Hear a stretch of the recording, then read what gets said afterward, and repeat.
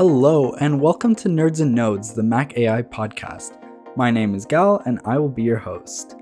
This show is for those of you who are interested in learning all about artificial intelligence and its countless applications in the fields of science, business, medicine, engineering, and more. Each podcast will have a different expert come in and cover a variety of topics, including their own experiences and career path, current developments in AI, real-world applications of their work, and even some speculations for the future. If you're interested in hearing advice directly from the experts in AI, then this is the podcast for you. Today's guest is Dr. Jody Labana. She's an award-winning management consultant with over 15 years of experience in the fields of internal and external audit, accounting and finance, and risk management. She's currently teaching a course at York University on the governance of information technology and has taught courses at the University of Waterloo, McMaster University, and the prestigious Indian Institute of Technology. Dr. Labana is also currently a chair of the advisory board for our very own McMaster Artificial Intelligence Society. She just recently completed her PhD right here at McMaster, and today she's here to introduce us to the complex world of the governance of AI. Dr. Jody Labana, welcome to the podcast. Thank you for having me, Gal. I'm looking forward to speaking with you and speaking to our members of McMaster AI Society. Oh, thank you very much. So let's start off. Can you tell me about your recent PhD studies and sort of what those were about, what your experiences were like, anything sort of relevant to the field of artificial intelligence? Yes, my recent study, well, I just got my convocation done. It was on November 26th, I believe, just 3 days ago. And so my thesis topic was on governance of artificial intelligence, mainly from board of directors perspective. So how should boards govern artificial intelligence within their organization to the maximum level, to create maximum value from their AI based products and services? That was the main mandate. And as part of this thesis, I developed a framework that boards can use to govern. So it has, we can talk further about it during this interview later on, and I can give you a high level snapshot of the framework as well. Oh, yeah, that would be great. I mean, um, I know we're interested both in sort of how artificial intelligence plays a role in businesses, both, at a general level and then the nitty gritty. I guess we can touch on both of those at any point. Um, Sure. so, sorry, so what exactly uh, what made you get into this field in the first place? Um, Actually, looking back, it all started off in early 2017. And when I first read something Elon Musk had said, Hmm. he had said that AI has the potential to destroy humanity. And his contention was that we must make sure that we have some sort of regulatory or governance regimes in order to manage AI. Otherwise, it could be a disaster for humanity. So when I first read things like that in I think first quarter of 2017, right at that moment, I decided that AI is the area that I want to work in, and mainly on the governance side, because I've been actually teaching governance of information technology at York University since 2011.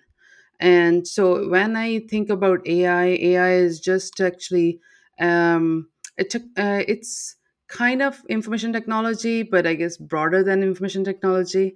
But there are similarities between governance of IT and governance of AI. So I was the right fit for this particular field, and I decided that that's perhaps my area where I can make the most influence in, Oh, most wow. impact in. Yeah. And I think really it's, as relevant of a topic as ever. We talk so much about which new AI technologies are coming out and what we can do and um, everything that's coming out that's so recent, but we don't really consider, and I think this applies not just to AI, but um, everything else like modern technology that comes out is how do we regulate its use so that people don't take advantage of it, so that we make sure it's ethical. um, so I think it's a really um, not just an interesting but extremely relevant and important topic to cover. So it's I think it's great that you're here to talk to us about it today. Yeah. And so your overarching kind of goal, do you on your end, you don't specifically like how exactly do you research AI governance is what I mean. So the methodology that I used was a qualitative methodology, interview based. So Okay. I interviewed chief data officers, chief AI officers, AI scientists, one of the Turing Award winner scientists as well. He Oh was wow. he was the first person I interviewed. So more than 60 different individuals were. I either directly talked to them, or I attended, for a few of them, they were not directly available, so I attended their conference presentations.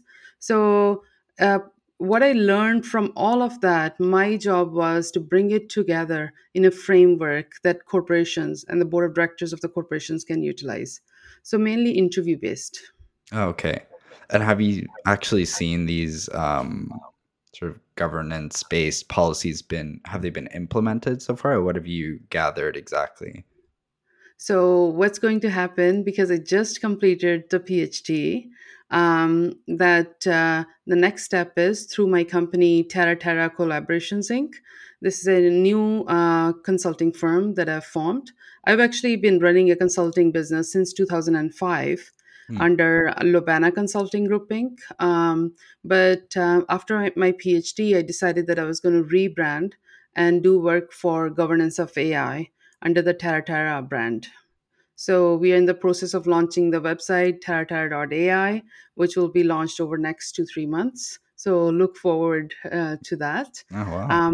But the work that the company is going to be doing is, we will take this framework that have been developed and use that to create trainings for board of directors and C-level management, advisory work, and also to create a diagnostic tool that will compare the current governance that a company has. For example, CIBC. CIBC has their current governance of artificial intelligence.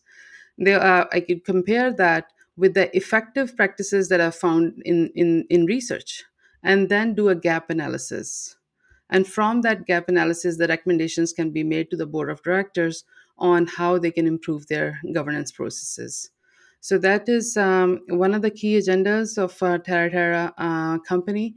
And then second would be to do take on AI projects and work in collaboration with AI scientists, experts in particular domains to deliver projects for the companies.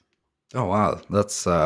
That's really interesting stuff. So you basically from your own work and your PhD, for example, interviewing really people who are way high up there in terms of the AI technology itself, and you translate that into sort of yeah, like actual trainings to implement into these large scale corporations, right? Yes. Wow, oh, that's incredible work, really. And so I just want to sort of do a bit of speculation with you, if possible, about how like the governance of AI specifically, if we weren't to have this sort of structure implemented, like what are why should we have the governance AI in the first place? The governance of Okay. AI, sorry. So, governance deals with two main things. First, it deals with delivering the maximum possible value out of your AI products and services. And second, it deals with the risk management. And the risk management could relate to regulatory compliance issues, data and AI security issues, ethical issues. All of those are covered under risk management. And return maximization, which is the other aspect that governance does, that relates to how you deploy your resources, whether it's your people, internal or external resources, whether it's the data that you deploy, compute resources that you deploy, the risk capital that's needed, the top level management that you may need to hire. All of those things are covered within governance. So if you don't have effective governance, what happens is you can't get to the maximum value that is available to your company through the deployment of AI products or services. You may not find the right resources. Your company may not be ready. It may not have the right culture. It may not have the right processes to gather data so that you can utilize it to create model. So all of those things are covered in the framework so that your eyes are on all the key ingredients that are needed to get the maximum value out of your AI products and services, as well as to decrease the risk related to that. So AI really, it seems, encapsulates almost everything around businesses, I guess. Like it really touches on every sort of sector imaginable, um, which is something that, we don't really think about. Um, when you think about a business, it's more like, oh, we use AI to maybe recommend products and services, or to, I don't know, search for the best candidates for hiring. But um, it seems like it really goes far beyond that, doesn't it? Yeah, and AI can be deployed anywhere where you used to deploy humans and humans with intelligence. Artificial intelligence is actually machines with intelligence. Yeah. So, what kind of intelligence? Like we make decisions, for example, and our decisions are based on past data or past experience that we've had. So if we convert the past experience into data format and feed it through algorithm, and algorithm learns it, all of a sudden, instead of a human, those decisions can be made by an artificial intelligence, a service that your company may have. So Wow. wherever you have been making decisions, which every company makes, AI can replace humans there. So that's just one functionality of it, and I'm sure once we start to dig deeper, we start to go into reinforcement learning and robotics, which is like now the extensions of artificial intelligence. And but it all comes back to AI related to the cognitive functions that humans have, Hmm. and we are trying to give those cognitive functions to artificial intelligence. I see.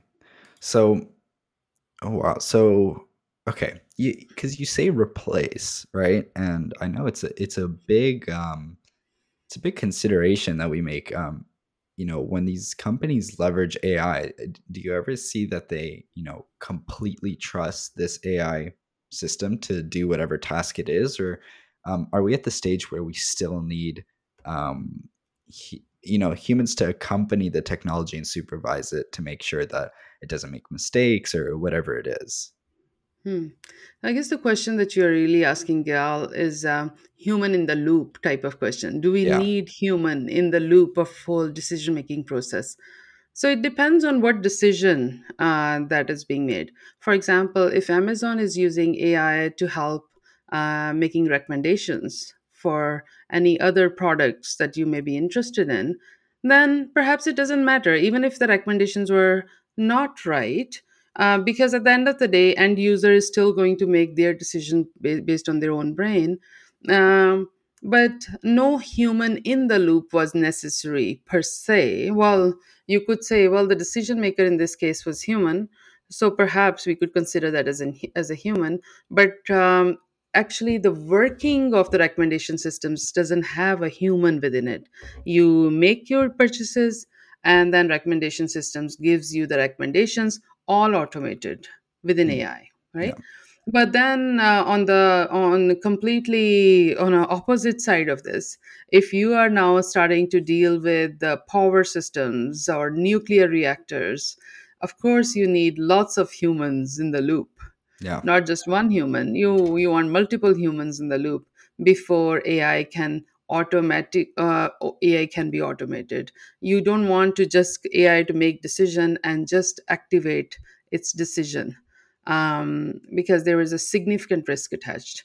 So the risk level would determine whether you want still humans in the loop or not for a particular AI product or service, if that makes sense. Oh, yeah, yeah, of course. It's completely dependent on context, I guess. And yeah, you're right. If it is just reaching an end user based on, do I want product A or B in my recommendations list, then sure, it doesn't matter. But I guess when uh, maybe I wouldn't go as far as say as, lives are at stake, but whole industries like, yeah, the uh, the whole sector dealing with energy, for example.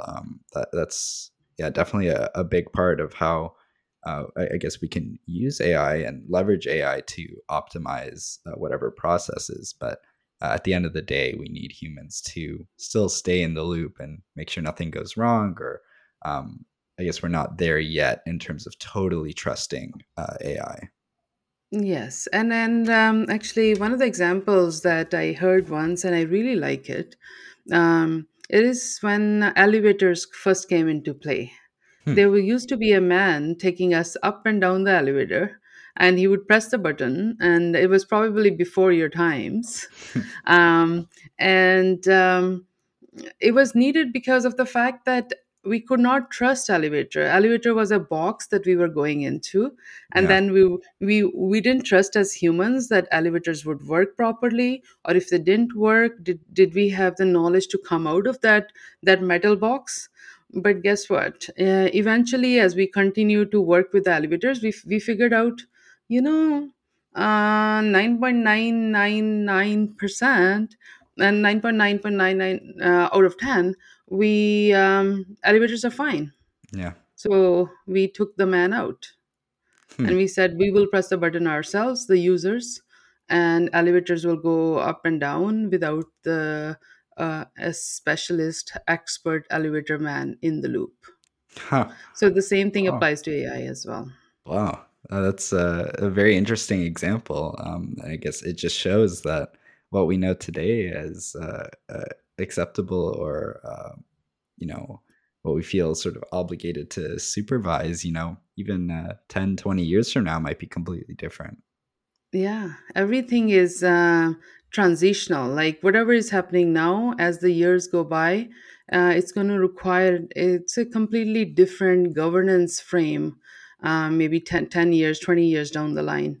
That's why even for the governance framework that I've developed in the thesis, I've said that it needs to be reviewed every couple of years to make Mhm. sure that it is still relevant. And if it's not, then what are the changes that are required? So this is the version zero of the thesis framework, the Yeah. governance of AI framework, and every 2 to 3 years, it will have another version. So if you were to let's say start your thesis right now from scratch, rather than back a few years ago, um, do you really expect it would be such a significant change compared to 2017, 18? Um, Actually, so far, I don't see as significant a change, and especially because I made the thesis very holistic. At Hmm. a higher level, the higher level dimensions may not change, but the detailed work may shift. So currently, I don't see that it will be significant difference within the last 2 3 years. But having said that, would I still want to look at it every 2 to 3 years to make sure that nothing has shifted, especially in the details of it? So the thesis has eight governance areas, um, and then 22 different elements under it, and then about 250 sub elements. So Wow. it's the sub elements themselves. That's where the question starts to arise, that if, let's say, we don't have as many humans, but it's really, instead of humans managing AI, it's AI managing AI. Hmm. So if that happens over next few years more and more, does it mean the framework sub element needs to be changed to make sure that AI is managing AI properly? Okay, I see. So I think this is a good opportunity maybe to dive in a bit deeper into, what those actual higher dimensional structures look like, and um, how that plays down, or what the hierarchy, I guess, um, is. So can you talk a bit about Yeah, that? sure. So the eight main governance areas are, the first is, in order to have, remember what is the overall goal of the thesis? Overall goal is, how do board of directors um, govern AI in the most effective manner? So That's the overall goal Yeah. of the thesis. So first is, in order to have an effective governance, what do you need? You need board that is knowledgeable and engaged. So that is the first uh, sub area of governance. Second is, once you have a knowledgeable and engaged board, you need um, triple C management. I call it's a Hmm. triple C management. What is it? It is collaborative, competent, and and one more C on this. Hmm. Mm, Let me just see here. Let me just did I put? Hold on, just one second. That's okay. Um, Collaborative, competent, and one more. It will come back to me. Yeah, So no it is worries. the triple C management, I call it. Hmm. It will come back as soon as I stop thinking about it. Um, and You need a focused AI strategy. For example, Google called its strategy when they started looking at AI back in 2017. They said that Google is going to follow AI first strategy. So everything that Google was and did from 2017 onwards, they deployed AI as part of it, Wow. right? And then, so focused AI strategy. Then I have within the thesis document there, I talk about something called H1, H2, H3 strategy, three horizon strategy, which means that you need to deploy strategic plans, not just for 0 to 1 for the 1 year, but 2 to 3 years, and then 3 year onward. So these are different plans, and maybe if we have more time later on in the interview, I'll describe the H1, H2, H3 strategy a bit more detail. Um, you need to deploy risk capital. So, because as you know, AI is risky. It's Hmm. experimental. It's more like a science rather than maths, right? Like it's as science projects, you projects can fail, Hmm. and so you'll be a have you have to deploy risk capital. You have to know that, okay, we are putting in I don't know, these few millions of dollars, or depending on the how big your company is, that some of that money may not pan out into on investment. Hmm. But hopefully you have deployed money into several different projects, that some projects will succeed, and hopefully they'll succeed so well that it will recapture the losses from other projects. So that's on strategy. And after that, you need great people. You need AI Hmm. scientists to work, and good AI scientists are difficult to get. So that's where the thesis recommends that you have collaborations with universities like McMaster, University of Toronto, institutes like Vector Institute, in order to find good AI scientists. And then it also talks about the fact that you need to develop your people in house as well. So even the non AI scientists need to be developed into their AI knowledge. So whether through courses, in-house courses, you may run hackathons for your company. You may set up internal Slack channels so people learn from each other. So there are various means that are available to a company to build their people. And then when you have the people, then you need data. As you know, for AI, data is the most important. You cannot build your artificial intelligence model without having the training data available. um, so we have many strategies that talk about as part of and the thesis, and how you can get that data. Apart from data, you need algorithms. Generally, it's open source algorithms people have been using, as you know, and they are readily available. So you need good AI scientists to be able to search those right algorithms. Then you need compute space. That's where a lot of money gets spent, because some algorithms are very compute intensive. Yeah. So you need significant amount of money for that. Um, so once you have that, then you start to get into on the risk management side. And as I mentioned before, whether you deploy internal auditors, risk management personnel, you have to make sure that they're trained first on AI as well. A lot of people are not trained yet in this new domain, so the company has to put in the efforts to really train their people. And then, of course, you need compliance specialists because regulatory compliance requirements are significantly changing, constantly changing. So you need proper compliance specialists. You need cybersecurity individuals so that your data and AI security is maintained. Um, then beyond that, you start to get in the next area is on the ethics side, Hmm. and that's where you a thesis is asking for the fact that ethics by design. So make sure that ethics get embedded in various part of AI development and deployment. And we can talk a bit further after uh, as we continue in the interview, what are the main areas of ethics that companies are concerned Yeah. about. And the last but not the least is you have to continue your digital transformation as a company so that more and more data is available for future AI deployments, and and even your governance practices need to be reviewed every 2 to 3 years. As I said before, just as the framework is being reviewed, companies need to review their governance practices as well. Wow. So that was, I guess, a lot of information, but it makes complete sense.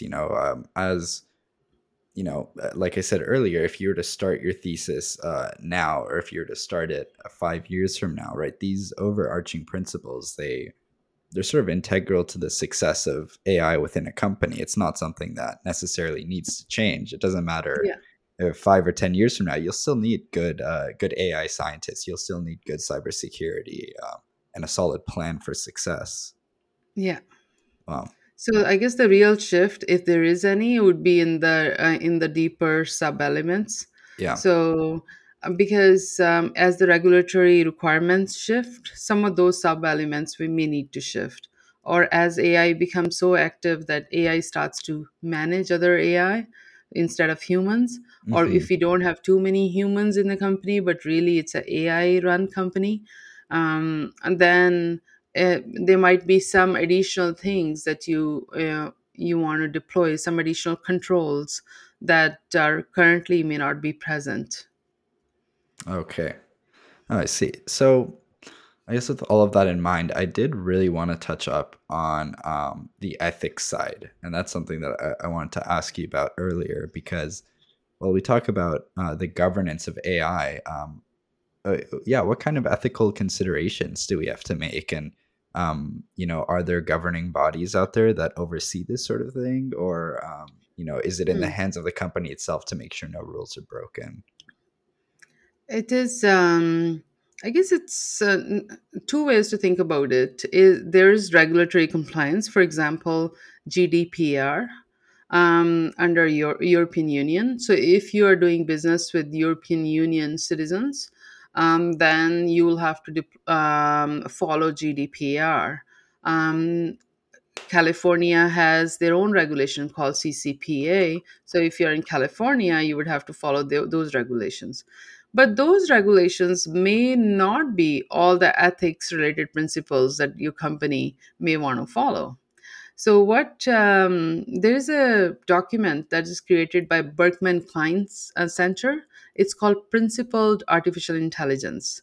And what they did is they looked at 36 different organizations that have come up with ethics or AI related principles that companies should follow.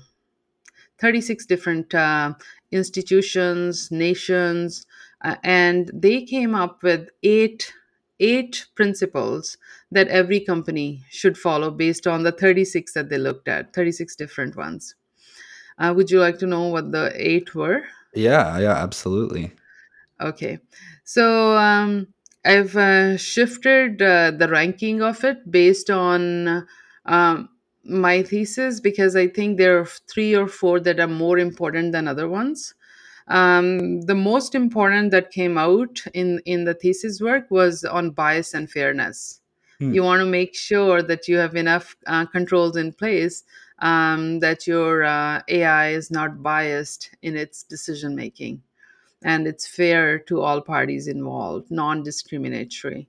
So that's number one. Second is, of course, privacy. Privacy of the individual's data is Yeah. very important, and that's what your regulatory, the GDPR's regulation type of regulations also deal with privacy. Next is around safety and security of your AI model and your data. Very important. Uh, Everything around the cybersecurity related risks. Yeah. Next is transparency and explainability. Are you able to explain the decisions? Like, for example, if you have denied somebody credit, so and AI made the decision, can you now explain it? So Hmm. that explainability and transparency is very important. And the next four were human control of technology, although I kind of consider that that's a little difficult because more and more, I think technology is going to control humans Yeah. Yeah. instead That of seems to be humans the controlling yeah, it seems to be the technology. trend for sure. Yeah, but at least the desire is on humans' part, the human control of technology. Yeah. And then the next principle is around professional responsibility. So whoever gets involved in the AI development deployment, they need to take professional responsibility. So you need to train your engineers and even business personnel, whoever is involved with these ethical value systems. So they take their responsibilities. Um, and then next is accountability. And then legal systems need to keep them accountable for what they have done, right? So, especially if a negative consequence happens as a result of deployment of a AI product or service. And the last but not the least is principles want promotion of human values. This is a more idealistic goal, Hmm. that they want to promote human values, although it's a little tricky Yeah, it seems a bit because generic. Yeah. yeah, it's tricky because human values, like for example, human values of people living in Canada versus people living in South America or Asia may be different. Yeah. And human values for people living in like 1860 versus 2021 are probably different as well. So as the time shifts, our values shift. So the question then remains is what are the human values that are universal that we want to deploy in AI if we can? Even that's very difficult. Like we to deploy human values within an AI product or service, it's very difficult. It's an active area of research that researchers are looking at as to how it can be done. Wow, that's yeah, I never thought, you'd include something so, yeah, so generic into what seems like such a rigid policy on how to implement AI. And how do you sort of control for these possible differences in human values, whatever they may be? So I guess the best way that I have seen is companies are then asking their own board members and own C-level management as to what are the values that a company wants to encompass or inculcate. Hmm. So values that Microsoft may have may be different from values by a Chinese company, let's say. Hmm.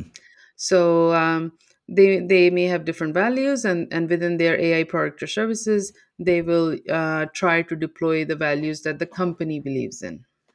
Oh, If okay. that makes sense. So yeah, I guess it is a bit specific to the context or industry the company is working in, whatever part of the world they're in, um, and all that. Um, Like for I'll give you one example.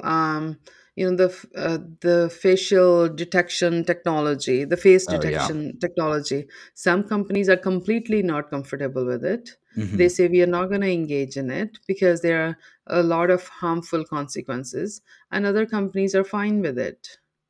And some companies are fine with helping military with their AI needs, and other companies are not. So different companies have their different value system. Hmm. So, yeah, okay. I guess that does put things a bit more into perspective, even though it is such a general topic. But there's no really one right or wrong for AI in these sort of contexts. It's just dependent on who's at the top. What do these directors really want from their company, or who do they want to serve? Um, and yeah, once again, just puts things into context for why we use AI in the first place, and it's the humans at the top that end up making the decision of yes or no. I want to implement the system. Yeah, definitely. And I mean, it could be as granular as when you're issuing credit to individuals. What values that you want to deploy? Do you want to um, is race one of the criteria that you can use or not in making Yeah, your credit decisions? And most companies, of course, even regulations don't allow making decisions based on the race of the individual. So in most companies the answer is no, the race cannot be used as a criteria. But having said that, it's still difficult because sometimes what we find is that people from one race may be staying in one postal code, and you may be using geographical region as one of the criteria in as you're determining the credit decisions, and the race is kind of connected to that, as you must have heard examples like that. So it's a very difficult process to deploy values within the production of AI products or service, but there is an ask for it. People mhm, want it. Whether scientists can deliver it or not, that's another story. yeah. Oh wow. Um, so I want to go back maybe just a few steps, and at some point you mentioned, sort of the introduction of a risk management consultation step. So I believe that's sort of more or less where you come in a way, and you have lots of experience on that end. So, how do you actually, you know, assess the risk of a company employing AI for, I guess, whatever reason it may be? What are some of your go-to steps? Hmm. So before a product gets deployed, product or service gets deployed, you could do a risk assessment of deployment. What that requires is you consult with various parties that are involved, including the customers that are going to use the product, potentially representatives from government, representatives from various departments within the company, to try to really figure out what are the various risks that can come out of that deployment. And then once you have the risk assessment, you of course prioritize that risk assessment, high, medium, low, and then you start to tackle it. You're like, oh, these are the high level risks that first I'm going to tackle. And if you figure out remediation plans, like, okay, if this happens, so what is my company going to do? Can we actually deal with these risks? Should we have a liability insurance just in case these risks come into play? Are these risks too significant to human life or liberty or happiness, um, or livelihood, that we should not even deploy this AI product or service? So you could do a risk assessments before deployment, and only deploy the product if it meets if the risk is below a certain threshold that your company has figured out, that the threshold that the company is willing to tolerate is below a certain level. So, how do you actually quantify risk? Is there sort of like a scale or a probability of, how risky a product might be?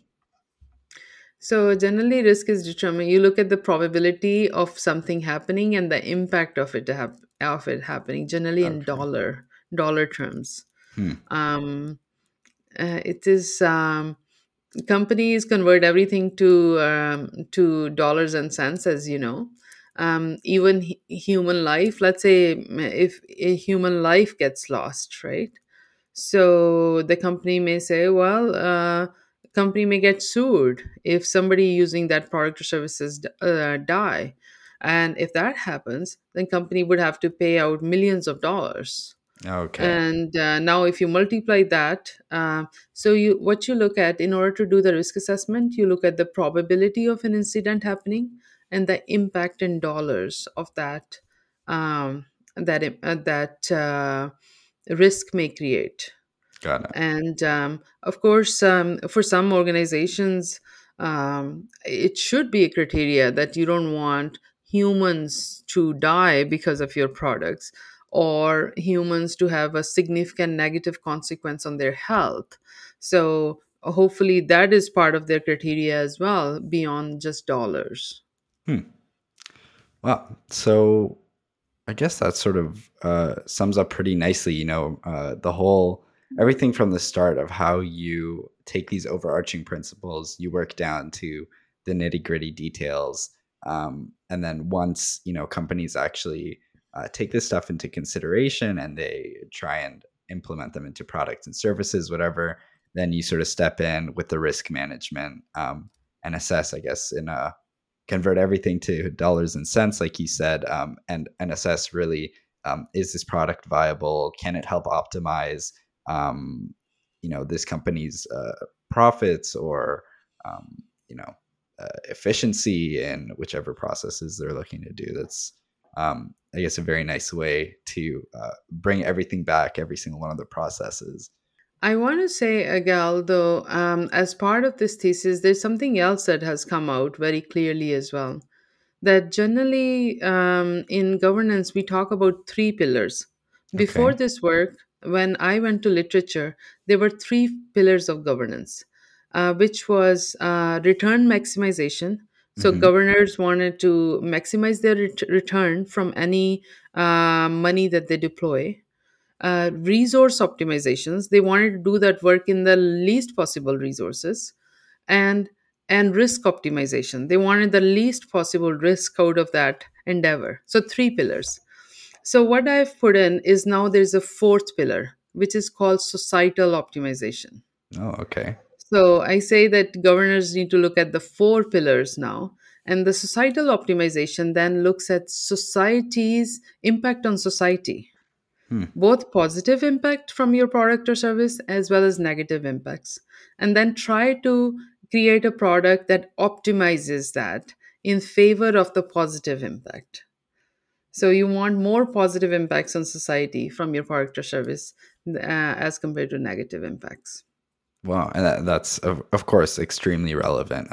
People are really, they're really aware. That everything is really interconnected. It's not really even when you say society. I guess it's uh, not just down to our own communities or provinces, states, countries.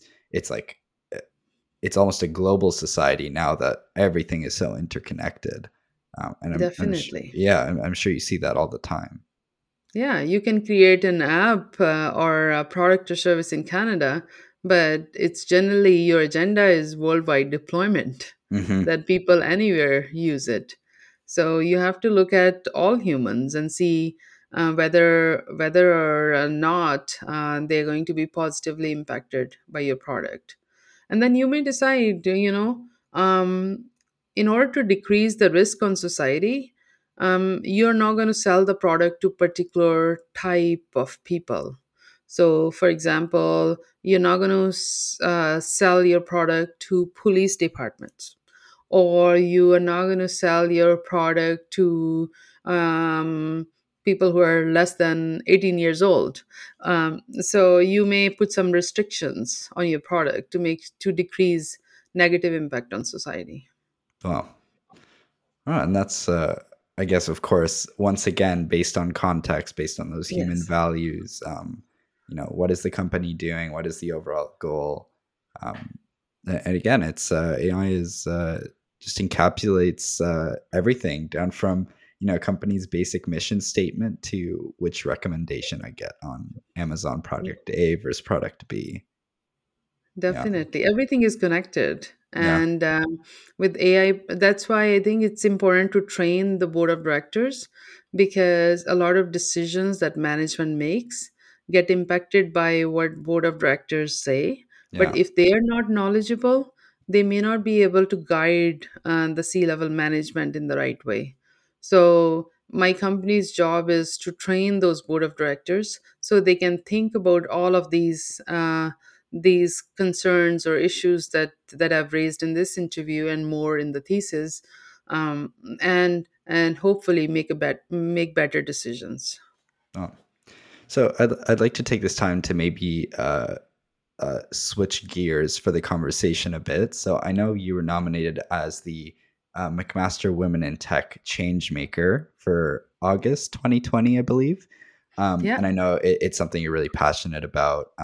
So I was wondering, sort of for those younger generations, especially women, how do you encourage these people to enter STEM fields and, um, to pursue maybe not just the governance of AI in particular, but this sort of huge field that's coming out of AI in general. Like, what can we do to sort of encourage younger people to join in on the cause?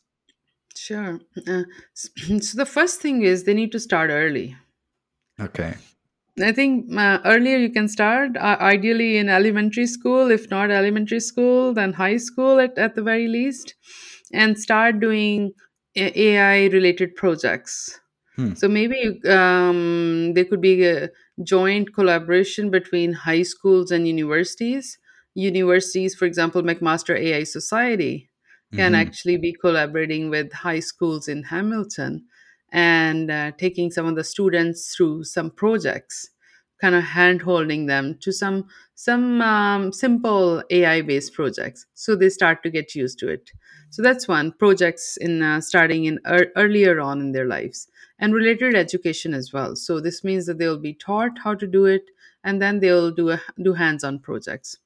Secondly, it's important to make projects relevant. So it seems like girls are not as attracted, although it's shifting to artificial intelligence or these kind of technologies as boys.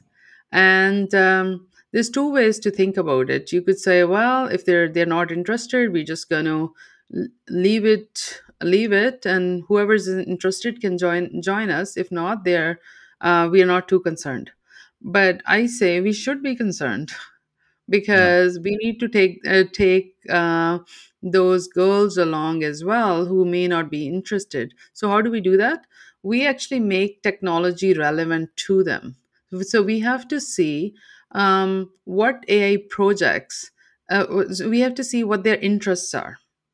So maybe if little girls are interested in dolls, for example, but can we do little doll houses made by artificial intelligence?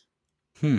So all of a sudden, grade three, grade four, and students, girls are helping make new type of doll houses using artificial intelligence, or different type of doll houses, or maybe different materials. So it's not your usual AI projects, Yeah. but you look at the interests that they have and then convert it into AI projects, Hmm. so that you can glue them in. They're like, oh, come on in, because they are interested in those. And then you can think of what are the other things that they're interested in life, at different stages of life. And then so in essence, instead of just changing the person for technology, you change technology for the person. Almost like sometime one time I had this concept of pink Hmm. code. So how do you actually shift the usage of the code? Maybe you could also automate some of the coding process, that makes it so much easier for the girls who may not be interested in the detail coding, but still they could use that software, because a lot of that details are automated. Yeah. Okay, Uh, so so it really comes from the top down, right? It's not um we can't just, I guess, expect those younger girls to I guess pick up this interest naturally.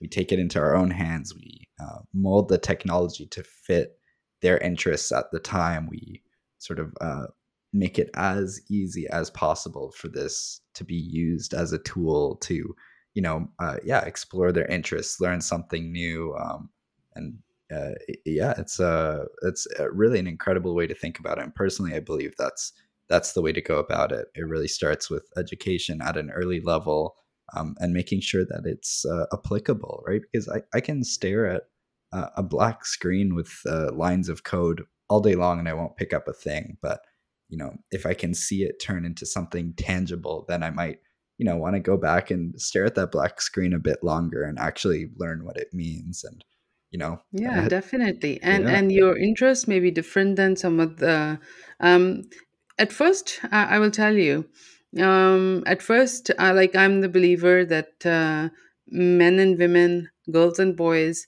they all are equal, right? of course. So but I had to be, somebody made me cognizant that really, yes, they are equal, but sometimes they have different interests. Yeah. So if they have different interests, at least some portions of them, like some people are, some girls are leaders in AI, right? Some women, so they are already ahead. They are teaching men and women. But then there are others who still have those interests that generally girls or females have. So in that particular case, do we cater to them or not? That's the question. And I answer that I have is like, let's cater to them. Let's bring them in. But you, as you said, Gal, that we can only bring them in if we cater to their interests. Yeah. That's them. And the other thing I think we need to that I figured out as I was doing my thesis, that a lot of AI development and deployment is non-technical. Okay. So, which means, the process of thinking about problem identification, Hmm. project management, um, even like collection of data, um, or like where that data can be collected, understanding how that data can be used. A lot of that is still like prior to coding. You don't need coding in order to do that. You just need business sense. Yeah. So 70 to 80% of work in AI development and deployment is non-coding related. Hmm. So women who may not be that interested in coding, they can still come into the AI field and become very successful going into the management and business field and managing AI and data scientists. Yeah. Without even, I guess, having understanding of what goes behind it, but you don't need to be an expert in writing the code yourself, do you? Yeah, you can have understanding. That kind of knowledge is required, but the Of course. understanding of something is can be done with one or two courses in Yeah. AI and data science. But in order to do coding, to create new AI product or services, you may need a lot more intensive work. Yeah. So with that understanding and then business sense, they can be very successful in the AI field. Wow. Oh, fantastic. So finally, I'd like to end off just with an interesting question. So if you could give your 18 to 20-year-old self one piece of advice for true success, what would that be?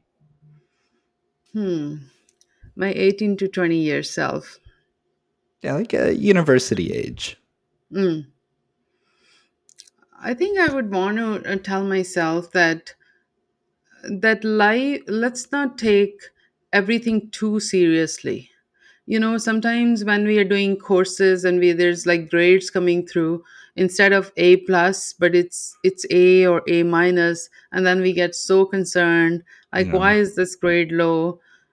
Like, I think I want to tell my 20-year-old self that yes, it's important to work hard, but seriously, don't take it too seriously that what the grade is, 5 marks here or 10 marks there. What's more important is the experience of learning, experience of making those connections, because eventually those connections and the network of friends that you make, that's going to be very useful.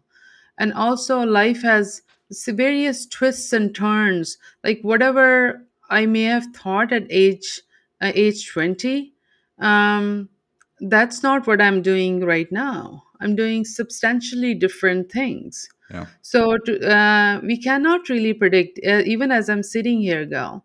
If you ask me what I'm going to be doing 5 years from now, I may have just a high level plan, but would the 5 years from now I would be doing that? The answer is potentially no, Mm-hmm. because we cannot predict the future. There might be some tomorrow, I may be talking to the CEO of some company. That person may say, well, why don't you become part of our organization? And they want to help me, run their division in Africa. It's not something that I'm planning, but all of a sudden, I may do that. Mm-hmm. Or I may be joining United Nations and doing some work for them, or I may start doing full time professorship at McMaster. So, all of those things are future things that could happen that are different than my immediate plan of running the Tara Tara Collaborations Inc. consulting firm. Yeah. So, I say, like, don't sweat the little things. Do your best at every moment, help other people, be happy, help other people be happy, and just enjoy life. Wow. Oh, wonderfully said.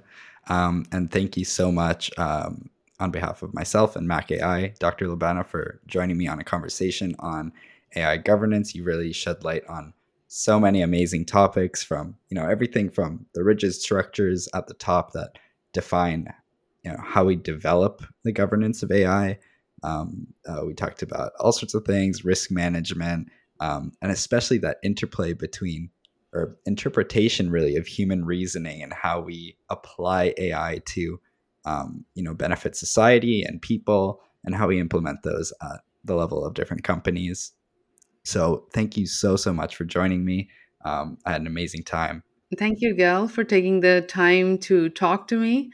I think it's a real honor to talk to McMaster AI Society members, and hopefully people outside the society as well, so that they can listen to this podcast and perhaps join McMaster AI Society, because Yeah. you guys are doing a lot of good things in helping develop McMaster students.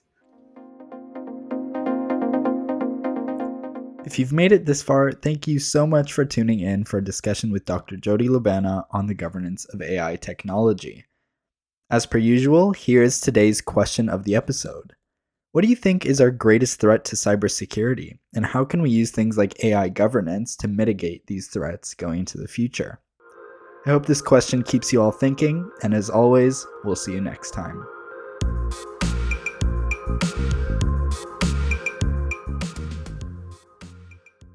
If you liked listening to this episode, then please be sure to rate us and subscribe on your favorite podcast platform. To subscribe to our newsletter and get monthly updates on our upcoming events and initiatives, please visit our website at mcmasterai.com. You can also get this information by following us on Facebook at McMasterAI or on Instagram at MacAI Society. If you're interested in supporting this podcast, you can become a sponsor by contacting us on social media or by email at macai@mcmaster.ca.